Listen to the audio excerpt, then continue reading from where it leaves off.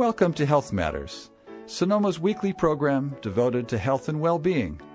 Each week, through interviews, editorials, and listener participation, we will explore topics and issues of contemporary medicine and its relationship to the lifestyles of our community. Our goal is to provide you with information and resources to help you achieve and maintain what you deserve, a happy, healthy, and productive life. I'm your host, Dr. Ned Hoke, a veteran in natural methods healthcare, speaking with you today from Sonoma Valley, California. We're here each Wednesday at this time for an hour of health topic digestion and discussion. Please stay with us.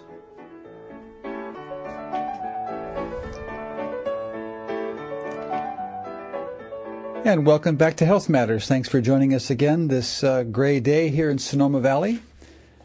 I think we have a great show for you today. Our principal guest is going to be Martin Boroson, who's written a book called One Moment Meditation, Stillness for People on the Go.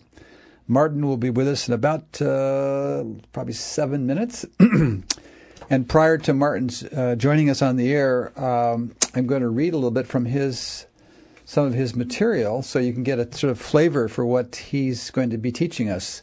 I think if we hold what he's offering as a teaching that is, what should I say? I don't know what to say. It's a lot like Zen, let's say that, and that it is something that's very much worthy of our attention.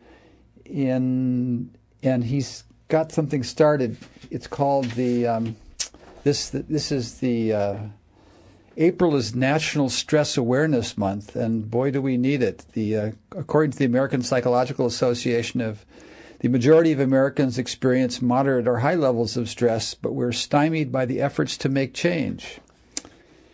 And although science is increasingly showing the benefits of meditation for stress relief, many people have trouble getting started or even finding time for it.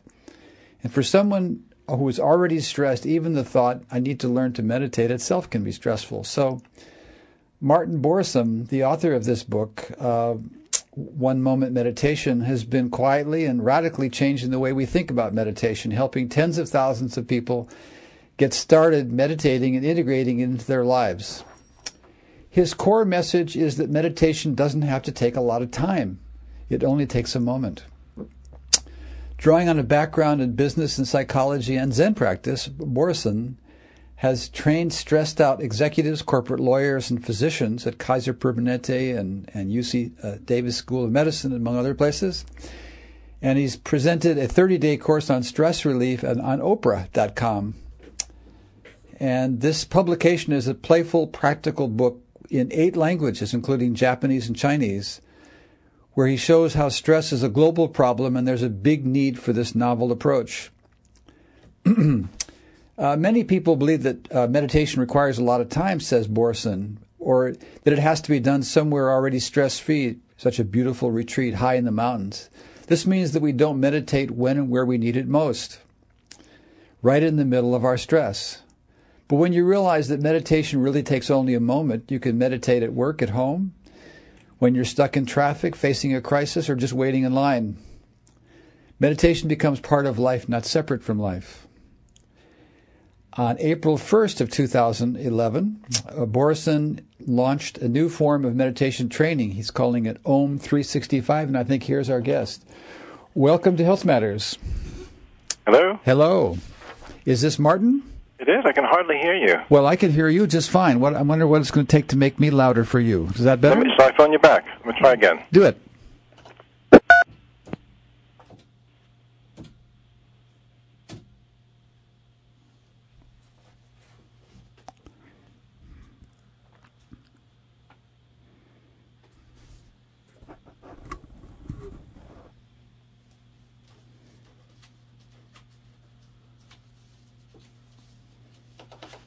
Welcome to Health Matters. Hi, hello. Is that a little better? Only a tiny bit. Well, let's see. Let me adjust my microphone. Because I haven't had this problem before on this phone, so it might be your end. We'll assume that it's at my end. How about that? Okay. Are we making any progress, or are we? It's still a strain to hear you, but I can just hear you. Still a strain. The gauge in front of me says I'm just doing great, and I've got the. Let's see, what can I do? Maybe there's a dial here that I can turn that will do something. I'll try some dials and see if I can do better here. Wait a minute. If I can raise the volume here. That would be helpful. No, I'm up as high as I can go on my phone. Okay. Well, that's better. Maybe whatever you just did was better. Maybe if we just sort of struggle through. What do you say?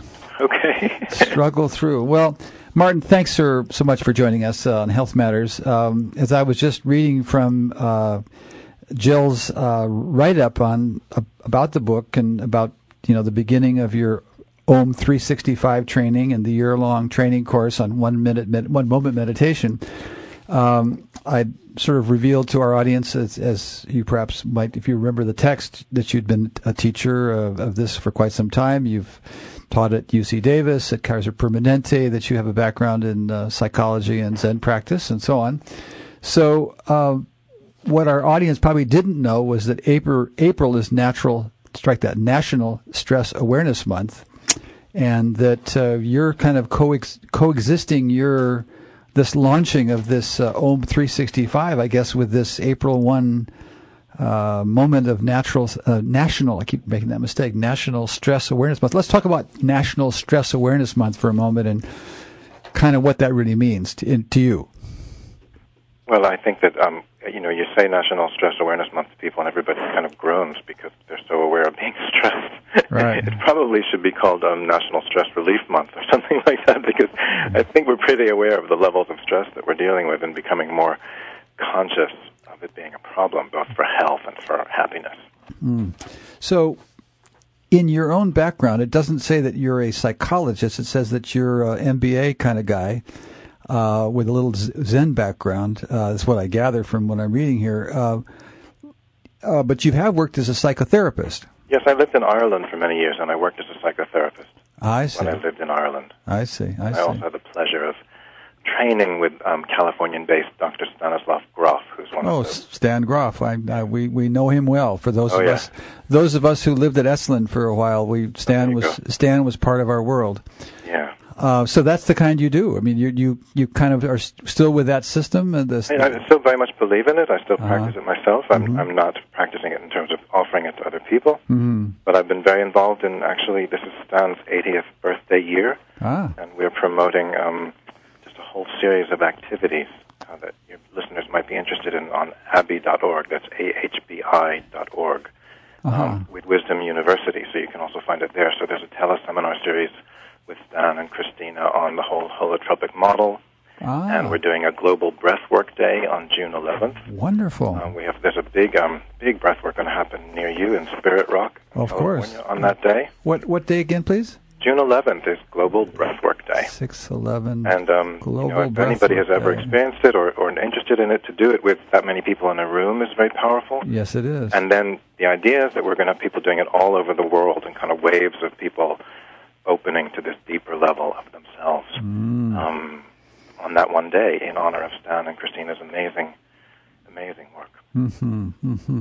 Well, for our audience who may not be familiar with this, talk a little bit more, Martin, about that work. So give our audience a little deeper taste of what that really kind of means. Talk about the practice as a practice, and then talk a little bit about your own sort of engagement with it, involvement with it, and both as a person, as an individual, but also as a person who's offered this, because I think that might enrich kind of some of our other understandings about our discussion of the book. Yeah, sure. I mean, very much it's my background, and then what I did with 1 Moment Meditation is really distilled kind of everything that I'd learned into a very simple practice that people could use, in very ordinary situations, because the holotropic model, in a quite a wonderful way, suggests that we take some time out from ordinary life to go into a very deep engagement with our unconscious, which is done using breathing and music in a very safe setting. So the idea is really letting go of ordinary control and allowing the deeper mind to emerge. And then through that process, all kinds of useful information and teaching can happen. It's as if you're being given that day the thing that you most need to learn from your own soul or your own unconscious. So it's a tremendously opening, healing, transformative experience. And one of the things I love most about it is there's no therapist there saying, you need to work on this, or this is your problem, or this is the way to solve your problem. It's really about you trusting your own, what we call inner healer, to give you a powerful teaching that day. So one of my favorite examples is if somebody's got, say, anger issues with their mother, for example, how does anybody know whether at that moment the right thing for them to do is to forgive or to express, bang a cushion, or to sublimate or transform that anger into some other kind of energy? Nobody knows, but your inner healer knows. So in a breathwork session, what happens is you're gaining access to that inner voice or inner teaching, and you're just supported in that so that you can go into it very deeply. And learning that the ability to do that, to interiorize to your question, and learning how to trust the consequence of that is certainly one of humans' sort of great missing steps many times for many of us. We didn't learn to trust ourselves, or we were told to trust others, other authorities, and so as a consequence, this business of coming home to that place of authenticity within ourselves and is in fact a huge sort of existential step that has been enormously powerful for me as well. Yes, and the other great thing about the breathwork, in my opinion, is that the context that's provided allows your unconscious to go wherever it needs to. And right. That means that it can go into areas that you and mainstream psychotherapy may not even be aware of. Right. So in a conventional situation, we only treat things with a model that we already know. So it's an inherently uncreative process. So, one therapist specializes in abuse is going to see you as having been abused. Another, a spiritual teacher who specializes in Kundalini experiences is going to work with your energy. And you as a client don't know who to go to, because who you go to will determine what your problem is, right. And what the answer is. Right. So with the breath work, what happens is, first of all, it's your inner healer, the inner healing wisdom that determines what the issue is, because it may not be the issue that you think. And then it's the inner healer that also determines what the next step or solution will be. And that could be something that you already know how to do, like scream and yell, or it could be something wildly different and creative that you never would have imagined could solve that problem. Mm-hmm. And so, I've just seen so many profound breakthroughs. And again, not just in terms of healing, but in terms of the mind expanding to deeper realities and to new solutions that no one could have predicted. Mm-hmm. So it's quite a creative process as well. Of course. Well, for our listeners who might still be interested in the current thing that you're doing in terms of Om 365, talk a little bit about the year-long training course in 1 moment meditation and sure. weekly. Maybe I should explain 1 moment meditation first. Oh, sure, of course. Yeah. In addition to my holotropic breathwork practice, I've also been very interested in meditation, and I do formal Zen meditation. Right. And I became aware through a couple of incidents that happened to me that there were a lot of people out there who could be very helped by meditation, but would never make their way to a formal Buddhist or any other kind of meditation environment. Right. And also people didn't have time. And I also started to see, I'd be sitting on the plane or on the train and start meditating, and I think, gosh, I don't really need the whole formal setup. I don't need my cushions. I don't need my legs crossed. I can meditate here, So one of the ways I came up with this different way of thinking about training and meditation, doing meditation, was when I was asked to teach meditation to a group of lawyers, corporate lawyers. And I thought, we would need the typical setup, a beautiful space, maybe looking out over the sea or over a garden. Nice zafus and all that exactly. stuff. Yeah, exactly. Candles and incense, and right. I wasn't going to go that far, but I thought we'd have at least lawyers in relaxed clothing, and I'd have a few hours, because I really believe to do something deep you needed a lot of time. But I was told, no, all the training happens in the workplace. I thought, okay, do you have a nice room there? And they said, we have a beautiful room. And they said, actually, we only have an hour, too, and can you do something in an hour? And I said, sure. But, of course, when I went in, the beautiful room was the boardroom, okay?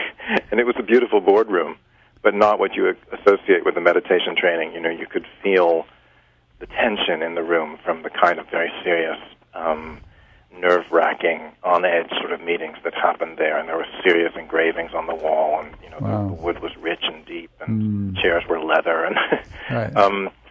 So, and there on the table was this incredible spread of sandwiches and coffee and tea and pastries and potato chips. It was lunchtime. It was a lunchtime training. And the lawyers came in with their very sharp minds and sharp attitudes. And they were, you know, this was in Ireland, and they had particularly verbal wit to them. And I think when nervous, they got even more verbal and challenging and teasing of each other. So they came in, again, with that energy that you don't even associate with the beginning of a meditation retreat. And they sat down, and the food was just a foot or two in front of them. And I realized that I didn't have much time to hold their attention. You know, I couldn't do the hour-long class that I planned. And then I'd have to beg them not to eat for a few minutes while we did a meditation, and then I'd let them eat. So I said, you know, we'll do this very short meditation, and I had no idea if it would work, right? But I said, let's go for it. Now, you very rarely hear a meditation teacher say go for it, although meditation does require energy and commitment. We think of it as just kind of relaxing, but it does involve energy. But these lawyers, they loved the idea of going for it. That was right up their alley. Absolutely. So we did it. And to my surprise, after 2 or 3 minutes, when I asked them to stop, something happened. And I know this because a few people told me that they felt some shift in themselves in just 2 or 3 minutes toward a calmer state of mind and body. But more interesting to me even was that I could feel the whole atmosphere in the room change. You know, people were quieter, they were listening better, it was like there was more space in the air. You know, it was really what we had achieved was exactly the thing that you wish every meeting would begin with, because how can you have a discussion or find creative solutions if there's no space, no mental space? Right. So I thought, wow, this is really useful. These lawyers could do short meditation before they argue a case in court. They could do it before they pick up the phone. They could do it at the end of the day to make sure they don't bring their stress home to their families. And then I started to think, gosh, you could do short meditation whenever you have wasted time. You know, when you're standing in line or on a train. If we just strip it of all of the associations, the basic practice can be done simply and quickly wherever we are. So that's the idea behind one moment meditation. And then we can do it in a very short amount of time, and that these moments are really potentially quite valuable. I'm not against longer meditation. I still do it. But I also think short meditation works. Well, early in your book, you give us a basic minute. Do you want to describe that, which might help our listeners sort of feel how they could actually engage this process themselves? In fact, Martin, what I guess I'm hoping we've got a good long visit today. We've got about 40 minutes, or not 40 minutes left, but we have 40 minutes total. I'm hoping that our listeners will be able to walk away and actually be empowered to get started with this project, even whether or not they buy your book.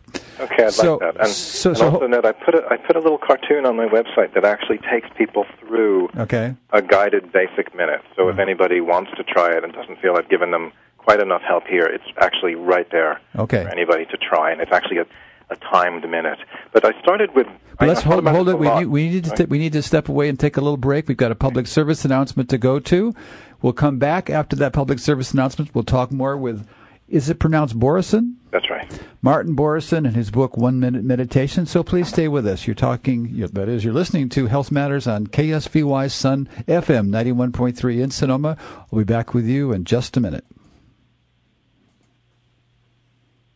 I used to love running, shopping, just hanging out with friends. I don't do any of that anymore. The joint pain, the rashes. I feel so confused and alone. No one really understands. People keep saying how great I look. If they only knew how depressed I am. how sick I am. I need answers. For answers, ask your doctor the right question. Could I have lupus? For answers, visit couldihavelupus.gov or call 1-800-994-9662. Brought to you by the U.S. Department of Health and Human Services Office on Women's Health and the Ad Council.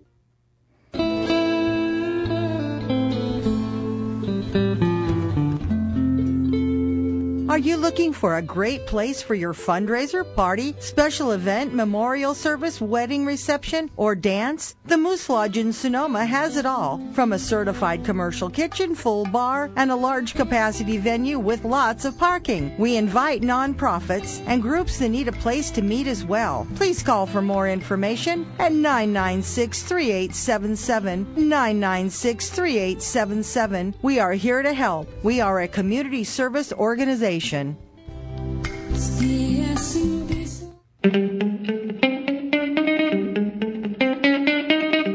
listening to Sun FM 91.3 KSVY in Sonoma, California. And welcome back to Health Matters. Dr. Ned Hoke today sharing the hour with Martin Boroson, the author of a book called One Moment Meditation, Stillness for People on the Go. And Martin, assuming you're still with us, you were going to direct us to your website so we could get a taste of the basic minute.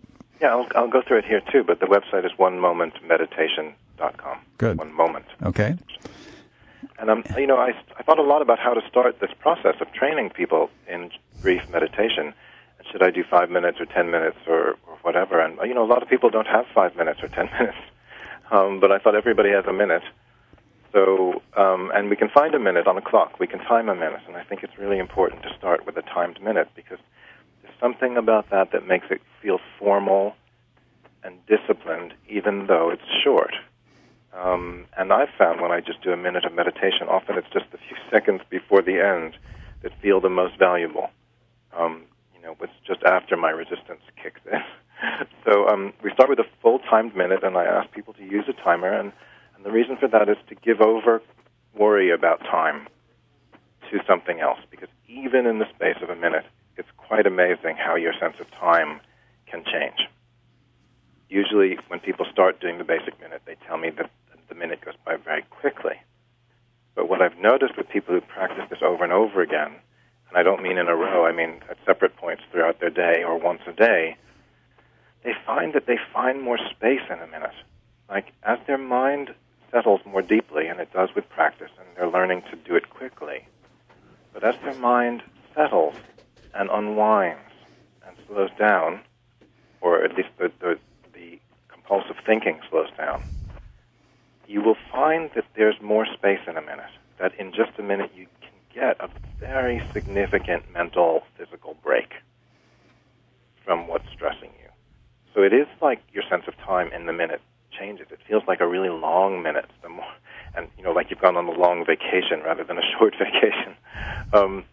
So a lot happens in a minute, and that's why I suggest people give over control to a clock, just to reassure them that it's only a minute.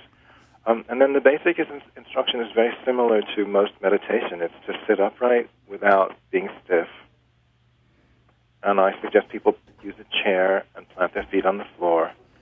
And the reason I suggest a chair is because, there may be some people out there who like to meditate on their cushions, but, if you're on the BART or, we're at a rest stop on the highway or whatever, it's not always so easy to pull out your cushion and sit on the floor to meditate.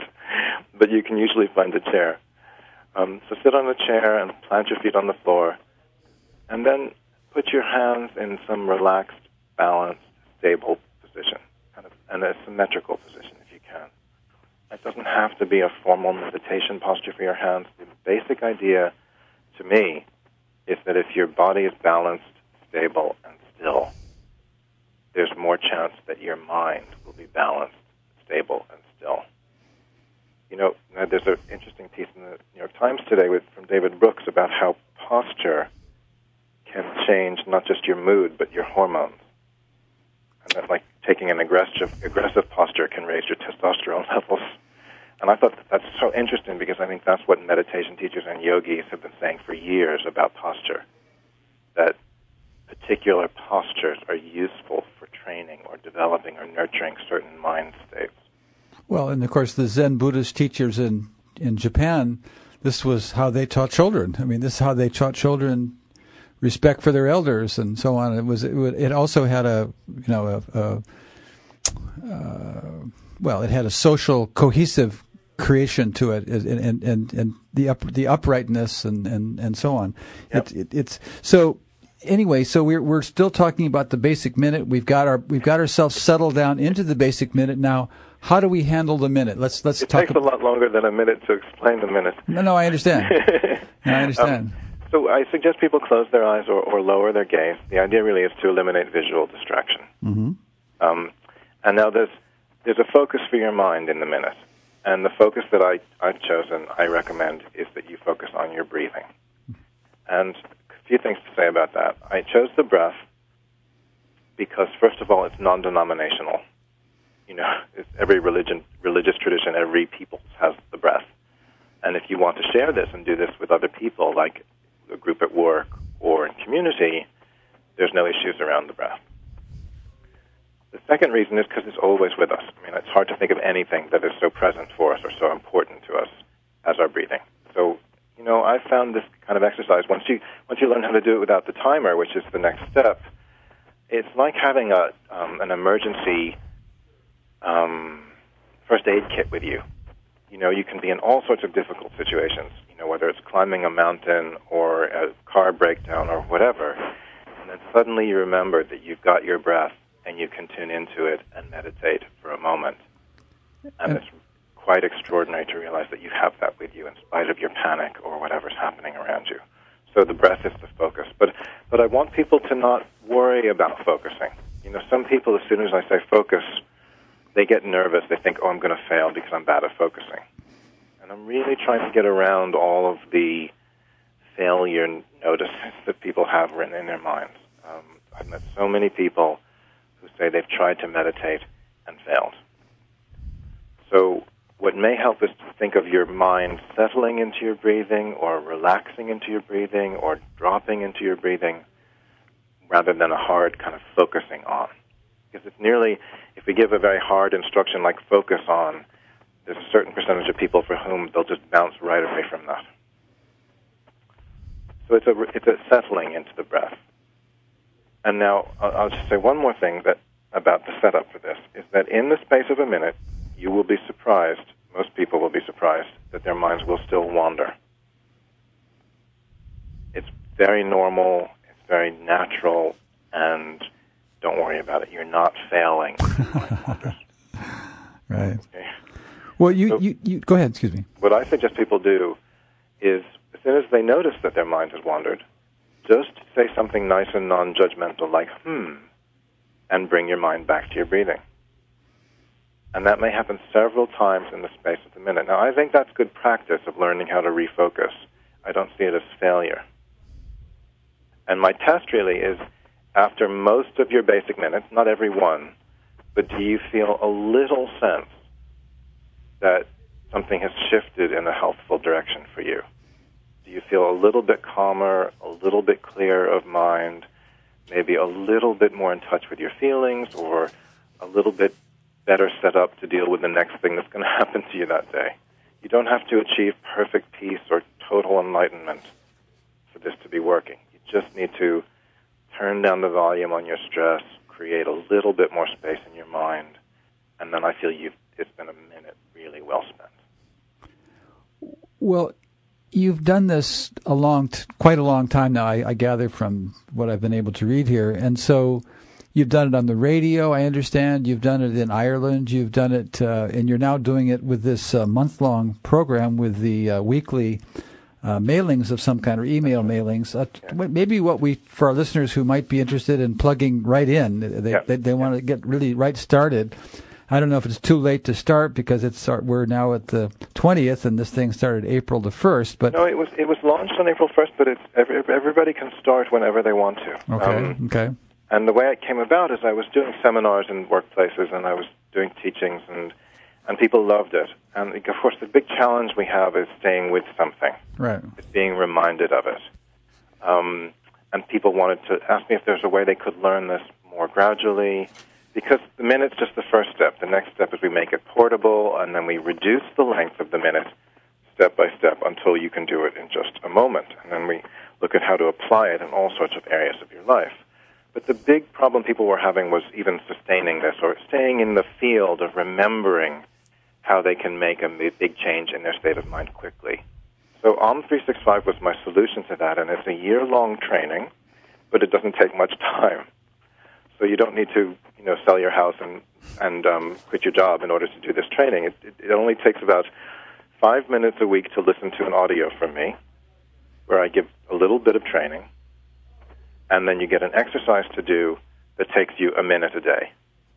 But the point of it is that you're doing this for a whole year. You're staying in the field, you're being reminded, you're deepening your practice.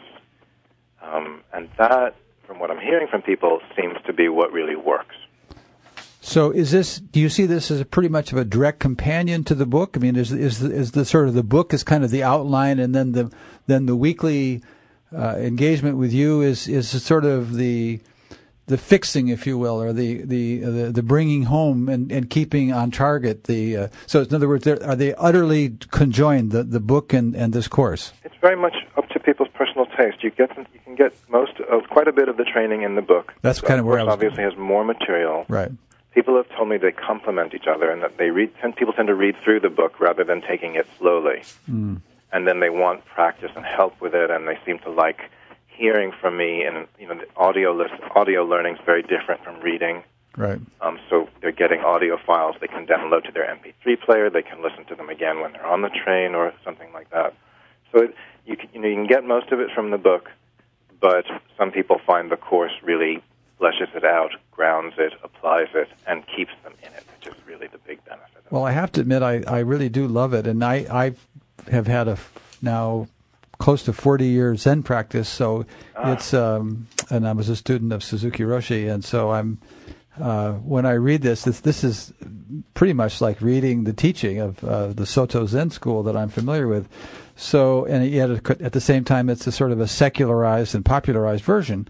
But at the same time, being a practicing physician, it also is, for me, it's the very thing that so often the clients that I see are struggling with in terms of finding their place in the world, and in terms of finding a place in the world, I meant to say, where they can literally recenter within themselves and find an opportunity to find that sense of spaciousness that I've been fortunate enough to have the training about. I in your own talking of your own background, you talk about how as a cigarette smoker, you began to be a moment observer because the cigarette kind of gave you the opportunity to have that moment. So that's an interesting way to begin. And to discovering the moment. The cigarette breaks were, they were wonderful. You could stop what you were doing. Right. You could go outside in the days when you couldn't smoke inside. But you would smoke outside. Right. And I was still smoking then. I don't now. But you'd have a break. Right. And you'd take this kind of long inhalation with your first cigarette, and then long exhalation. And there was a kind of stopping of the mind in that moment. Unfortunately, it was accompanied by a very toxic activity. Yeah. But there was this moment. Right. And I remember someone I worked with when I was much younger, and she was kind of a mentor for me, and she would... I was a teenager, but I'd watch her as she would start a project. She would take out her cigarettes and put them next to her and get her papers set up, and then she would take a cigarette and light it, and it was all a ritual, and she would take a long drag of the cigarette, and then a long exhalation, and then she would begin. And what impressed me about that was the ritual element of it. Mm-hmm. That she was taking a moment before beginning a project to end the things she'd done before, to clear her mind, and then begin. And so, if we take the cigarette out of that, that's one moment meditation. Right. Well, you say, and for those of our listeners who don't have any experience, that I won't say you warn them, but you talk in potential side effects chapter. You talk about there's significant side effects are bliss and compassion. Let's spend a couple minutes on those and talk about how that fits into the larger picture of how, I mean, given that, given a sort of the idea of a sort of a stress reduction outcome, I find that for many of my customers and friends and people that I know, the desirability of a stress less or reduction in stress is a very much a sort of a passing enchanting idea. They'll do something that has a stress reduction potential for it, for a moment or so, but just to do something on a regular basis to reduce stress. Only very few of my clients are actually able to do that. But if you actually promise them bliss and compassion, now there's a promise.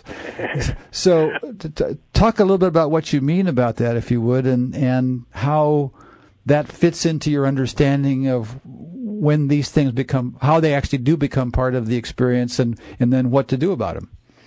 Yeah, it's a great question, because I tend to talk more about the very tangible, practical benefits that people want in their lives, like a reduction of stress or better focus or help with insomnia, things like that. Right. But I do believe that obviously one of the things that meditation in general cultivates is a deeper experience of bliss and a deeper experience of compassion for everyone and everything. Now, I guess the question is, can you do that in brief meditation or in a moment? And one of the things I focus on in the book and in the training is that everybody has had these moments, life-changing moments, when they have seen the bigger picture and been felt deeply connected to other people and other beings. That's a bliss experience. That's a very peaceful experience, and that's a very healthy experience. And the actual experience doesn't take time. It's not about time. It happens kind of outside of time or in just a moment.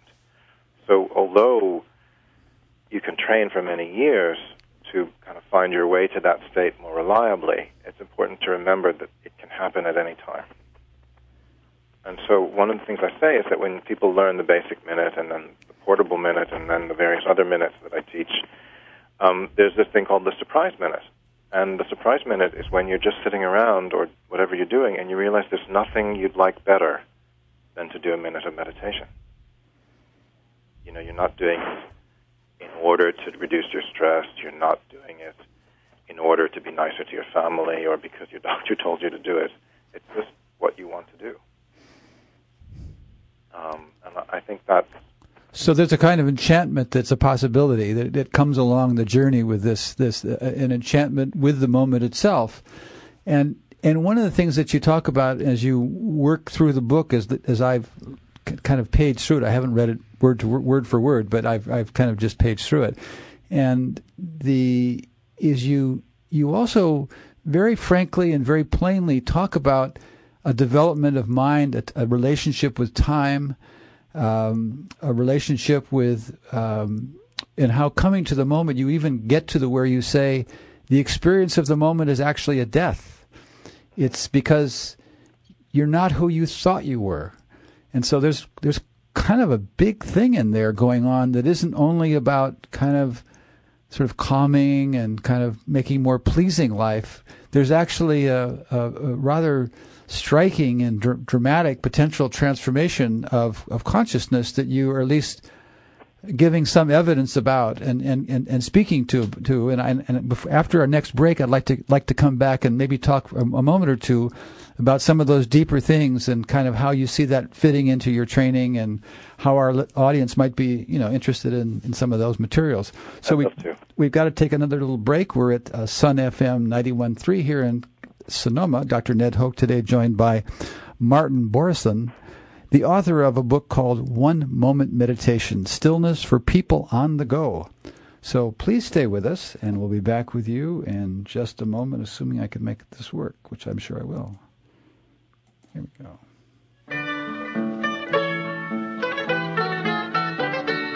A tool for planning your week is the Sonoma County Literary Update, the calendar, from which you can schedule events which you would like to attend. Just as frugal means to save, and it makes good sense to yell, frugal me, when you are drowning, it also makes equal sense to Google Sonoma County Literary Update calendar when you want to make an agenda of interesting places to go when you're treading emotionally dead water.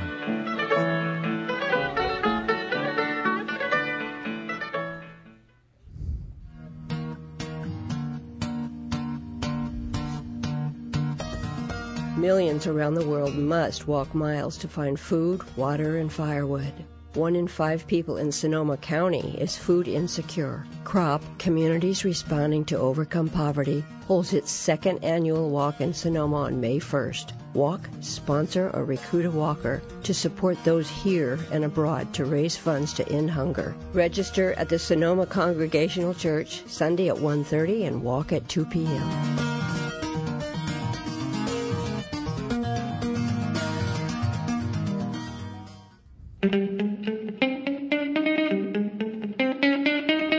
Listening to Sun FM 91.3 KSVY Sonoma. And welcome back to Health Matters. Again, Dr. Ned Hoke with Martin Boroson. 1 moment meditation, stillness for people on the go. So, Martin, we are going to sort of dig a little deeper into this, the teaching of this book. Which, it's funny as I say, I paged through it. I kept finding the very dependable music, if you will, of the teachings of Dogen Zenji and the world that I know of Soto Zen, and so but it was in a sort of a secularized, popularized form, and at the same time it had the respect for the profound potential goals of that journey. And so I guess what I'm hoping we can do is at least walk by some of that profundity and also talking about the not just the existential value, but the transformative meaning that that the teaching represents, because I think that it's sort of one thing to think about calming the being, but it's quite another to, as I believe you're doing here, without necessarily, again, I haven't read every word, but it seems to me you're supporting a really profound maturation of human consciousness, really. And that said, it takes me back, just another kind of aside, I don't know how much time you spend in Battelle Chapel in New Haven, but it was one of the places between events on the campus there that I had to go to, and it was a great blessing for me to have that chapel to meditate in. And I don't know if you recall in those when you were at Yale that you had any association with that particular place, but for some reason or other that kept popping into my mind as I was reading your thing here. So coming back to the statement, you say the ultimate stress in life is our attempt to maintain an idea of ourselves from one moment to the next. I'm wondering if that might be a pushing off place to do, as I've suggested, that we might walk into some of the larger and potentially truly transformative kind of ideas that this teaching represents. Thank you. I really appreciate the opportunity to talk about that level of this, because I don't get the opportunity to do that too much, so that's great.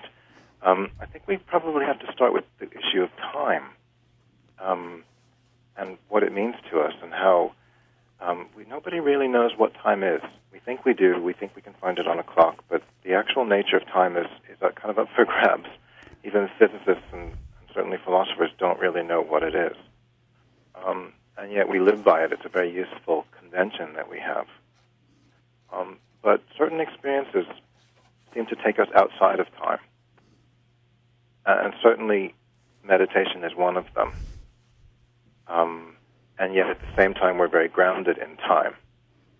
So when I was thinking about this book and how to explain this, and thinking about minutes and moments and things like that, I looked to see what the definition of a moment is, or where it comes from.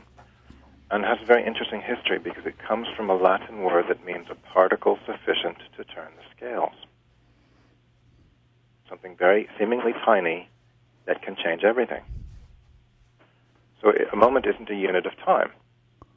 It's something that's not time, that seems tiny, that can change everything. And that's, of course, why the word moment gives us momentous and momentum.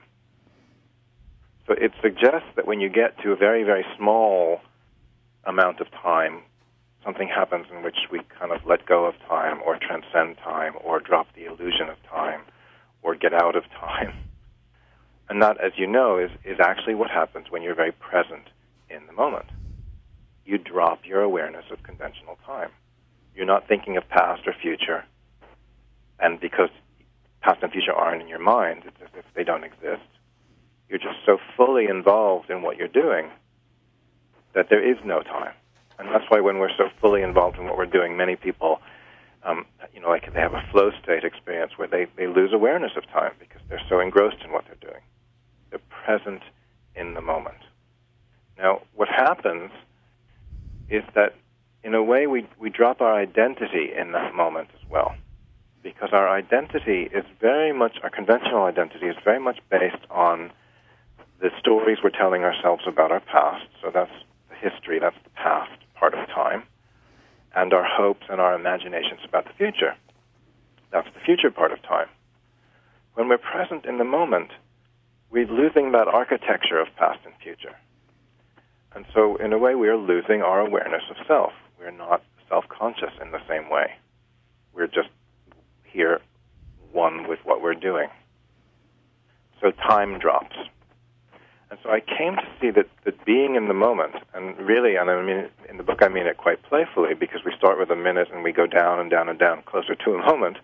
But when you get to a moment, the whole thing both opens up and falls apart, because there is no time.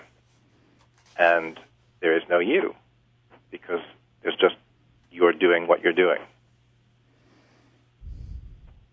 And you're saying, if I can jump in, and you're saying not though, but as you're saying that the stress then, and I think as you say, it is a result of trying to hold on to a sense of permanence. Yeah. and in fact, what we really have is a continuousness, and so the part of the profound teachings is the experience and the, I guess you might almost say, making peace with that as a sort of an elemental kind of a reality. Was that a fair statement? Yeah, and I hate to say it because I'm a victim of it myself, but when I get really stressed, if I really tune into what's stressing me, it's my idea of what should be happening. As opposed to what is happening. Right. If I'm present with what's happening, it may be terrible. It may be unhappy. But the stress part comes from my pulling away from it, accepting what's happening. Whether that means, a tragedy in my life or just I'm about to miss the train. And you're making an enemy of reality. Yeah. And that's the seed of the stress. Now, I'm not saying that, look, we live in stressful environments, and there's probably plenty of institutional ways we could reduce stress, whether it's better traffic flow or different work practices. And I'm really interested in all of those because I think when you have less stress in the environment, people do better, behave better, and they're healthier. But at the core of stress, I think, is this profound issue of not wanting things to be the way they are. And also we have an entertainment culture which is dissociative, and it's very, much of its public expression. So, and unfortunately, Ned, I want to say this because I think it's so important. There's been a kind of strange press around being in the moment or being in the now that I think is incredibly dangerous. Okay. A lot of it suggests that that being in the now or being in the moment means you're always happy. So people tell me I was really in the moment when I was, walking in the beautiful garden and the trees and the sun was shining, and then I got back to work and I wasn't in the moment anymore because they had a problem. But my feeling is that being in the moment always begins with radically telling ourselves the truth of what's happening now.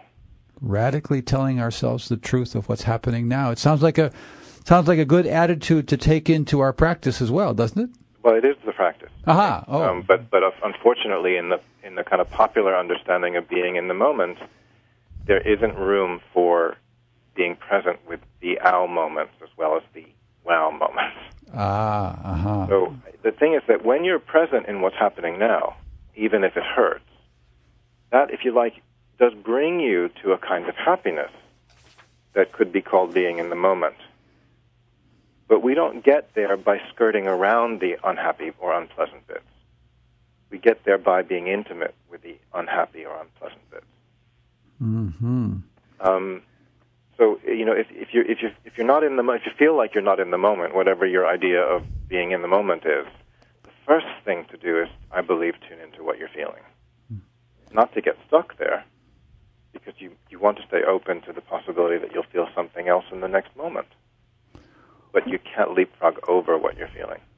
And no matter how old and experienced we are, no matter how many moments we've had, if we don't join the next moment with the beginner's mind, as my teacher would say, then we're lost, because then we're either living in the future or we're cataloging or storing the past, and we're not really able to be as present as you would have us be. Martin, we need to kind of get close to. We got another minute or two here before we wrap. Let's go back to your website and then say a couple more words. By the way, are you giving any readings here in California?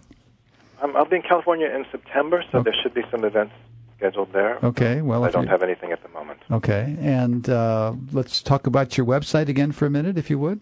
Sure. The main thing on the website is this little cartoon, which really makes, I hope, the whole idea of meditation and one-moment meditation both user-friendly for people who are scared of meditation or feel they failed at meditation, but also hints at the deeper possibilities of a moment and takes you through a guided minute, and it does all of that in about 5 minutes.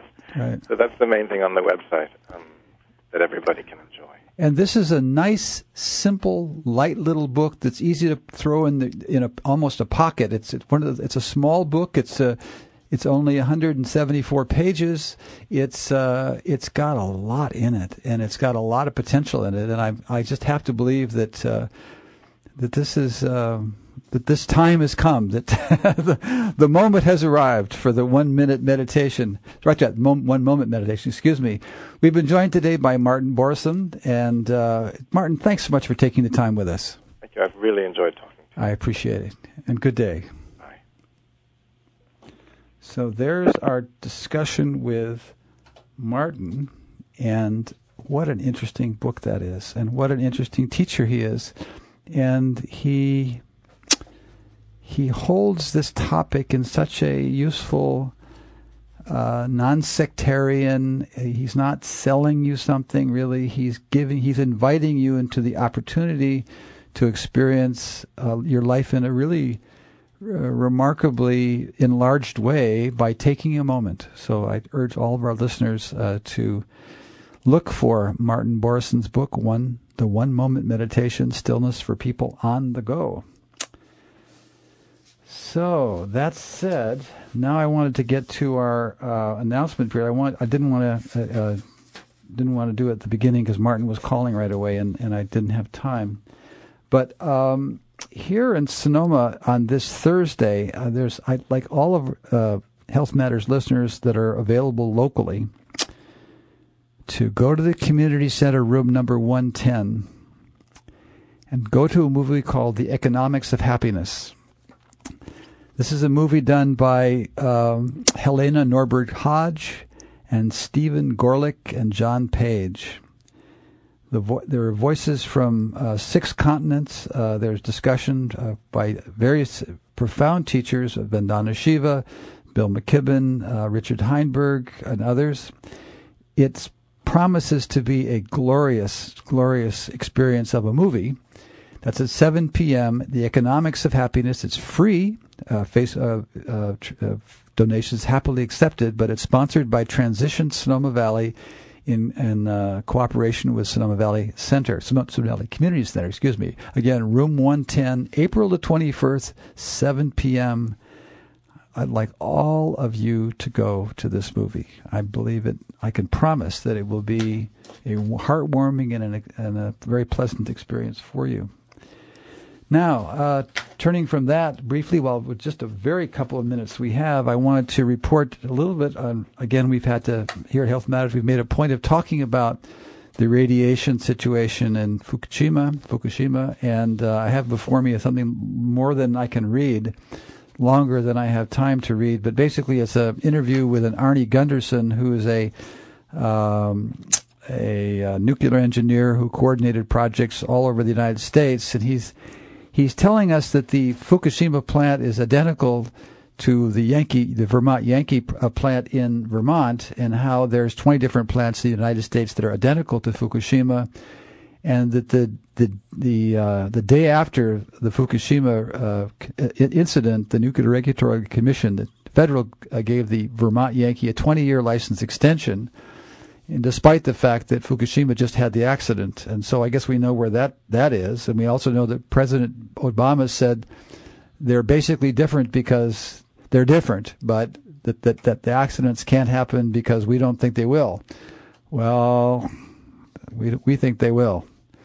And also, when Entergy bought the plant, they signed an agreement in 2002 that the Vermont did have the right to terminate their license in 2012, but they couldn't do it for safety reasons. But they could do it as if the state wasn't going to get a reliable source of power. And based on the reliability, according to Anthony Gunderson, this is a reason to forbid the license. And I think we're going to have to go out and stand up in the streets about a lot of this stuff and do more than that.